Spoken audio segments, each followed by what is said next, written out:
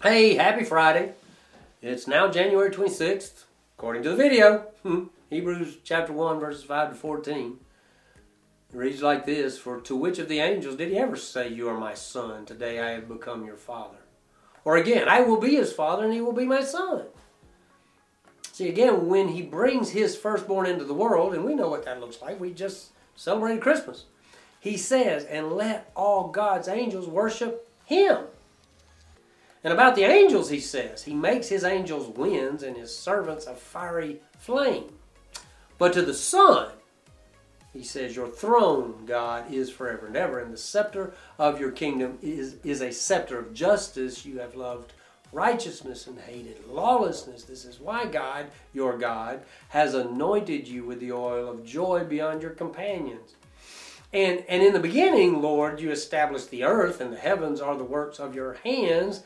They will perish, but you will remain. You remain, and they will all wear out like clothing, and you will roll them up like a cloak, and they will be changed like clothing, but you are the same, and your years will never end.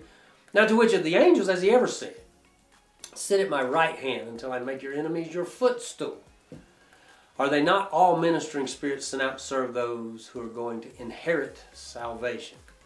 So now we see the quote from Psalm 110, verse 1, where David speaks of the Messiah as being seated at the right hand of Yahweh.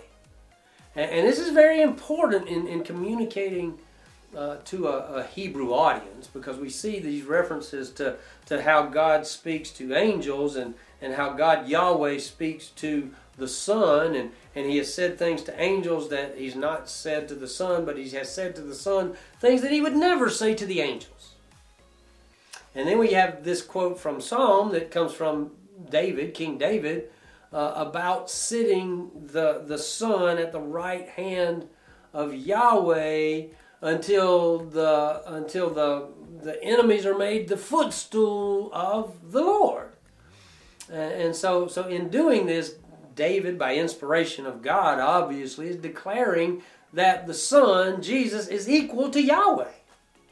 Though he is a descendant of David, he pre-exists David because he was at creation, and he is the creator. And I told you this was a difficult passage.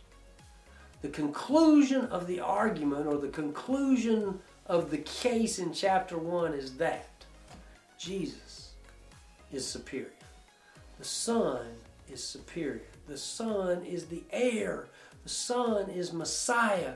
The Son is Yeshua. God is salvation. And he is pre-existent. He is eternal. He is both God and man. He has made his case.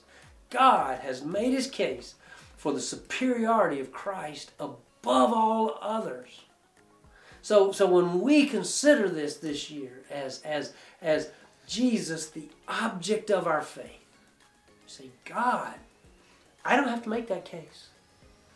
We don't have to make that case. God has made the case. So I decided that the day before we finish, I'd go 1, 2, 3, so y'all can go woo at home too. So here we go, 1, 2, 3. Woo! See you next time.